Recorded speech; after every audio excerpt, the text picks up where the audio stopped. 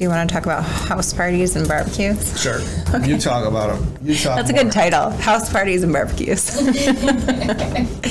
It's summertime. So, everyone's out and about, going to concerts, going to cookouts, going to people's houses.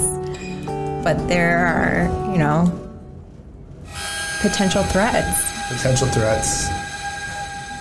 Severe injury with severe hangovers. Those are self-induced. We're not filing hangover lawsuits yet. So let's talk about this from like a personal injury perspective. You invite people over to your house for a cookout, for a good time. What are the possible liabilities? I mean, structurally and maybe involving alcohol and they get hurt, like who's responsible? Let's talk about that. Yeah, so the things that come to mind immediately are dangerous conditions. So things like missing hand railing, broken step, all those things. You invite people to your house, whether it's for a cookout or any other thing. Slippery, cement if you have a pool or something. Yeah, especially broken, stuff that's broken. Plaintiffs' lawyers love broken stuff. And then the person gets hurt, and we say it's because it's broken. Dangerous conditions are probably the number one way that you got a problem. And then alcohol is always a problem. You can't overserve somebody and then send them out to hurt someone. Those are. So if you overserve someone at your house and then they end up getting hurt, who's responsible? I mean, let's say there's no damage at the house, that they tripped over something, but let's just say they fell down the stairs. The stairs are fine, but they fell down the stairs and they hurt themselves. Is that something that they could sue for? No, so in any negligence case, this is a negligence case, somebody had to have done something wrong. Okay. And you have an injury. So in law school they teach it a little different, but if you invite someone to your house, you owe them they call it a duty, an obligation to have a reasonably safe place. Okay. So if your friend can't walk and they face plant and knock their teeth out, that's not your fault. If you have a broken step and they trip on the broken step and knock their teeth out, that's your fault. Is it reasonably foreseeable, they say. But what if you serve them a lot of alcohol and that happens? Does that change anything? If you... Maybe. I think it's a little different fact pattern if they voluntarily consume a whole bunch of alcohol and then tip over and knock out their own teeth. They're pretty responsible as well. Do they theoretically have a claim against you for allowing it? Maybe. Is any jury going to say, well, but I think who has a pretty good claim against the homeowner is the person who's walking down the street and that drunk person gets in their car and drives out of the driveway and gets hit. Now, they're going to say, okay, well, the driver had a minimum $25,000 insurance policy. I have life-altering injuries. I want your $25,000 for the... You let them leave. Right. Yeah. And your homeowner's policy. You let them leave. You knew they were here. You knew they were leaving. You knew they couldn't drink 20 beers. And you bought the beers. You handed them the beers. Right. You watched them drink it. You watched them pull out of the driveway. Yeah. So what is your legal advice on people having... Don't drink and drive. Get an Uber. You'll get in trouble. You'll get arrested. You'll hurt somebody. I mean, it's stupid. We're all smart enough not to do it now. Right.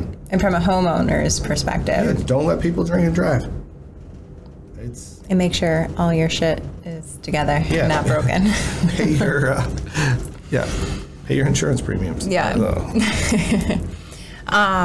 We can also talk a little bit about concert venues as well. Yeah, concert venues. So we haven't had, we had the crazy trampling here in Rochester. Yeah, the Armory. Right. So concert venues, people are crazy at concerts.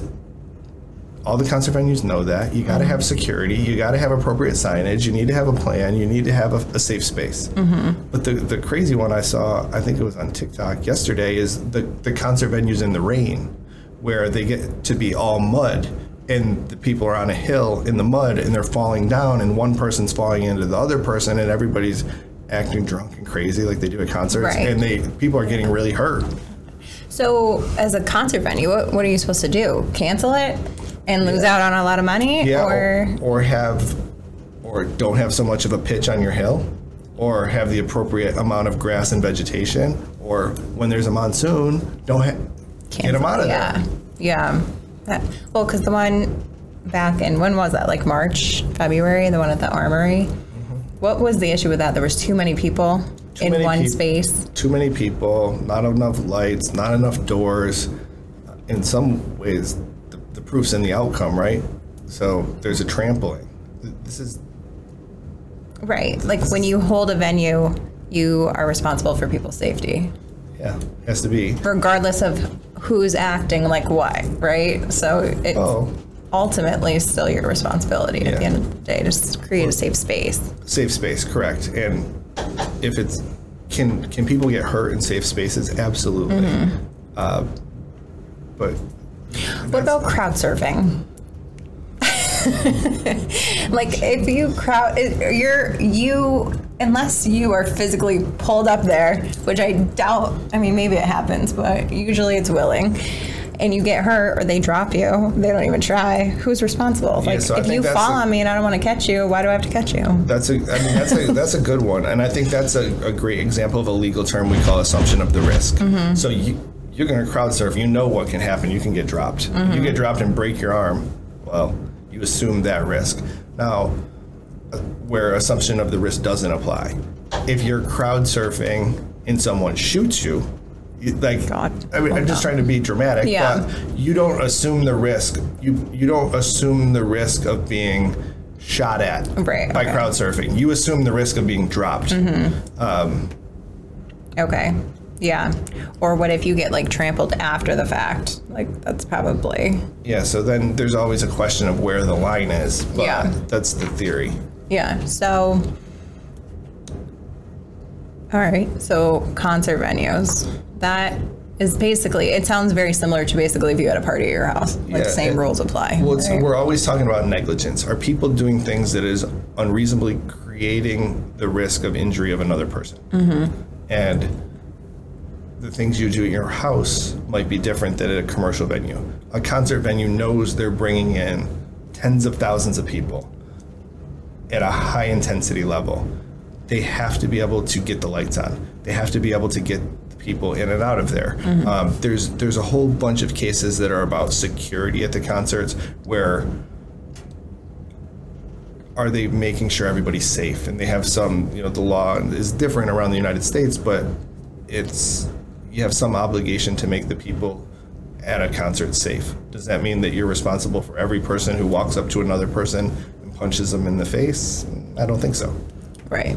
But I feel like depending on what type of concert, you're assuming the risk that happens. That concludes this episode of the King Law Podcast. If you've enjoyed this episode, make sure to subscribe and check out our socials at King Law Attorneys. And if you've happened to have been injured or charged with a crime, now you know who to call. King Law. Take charge.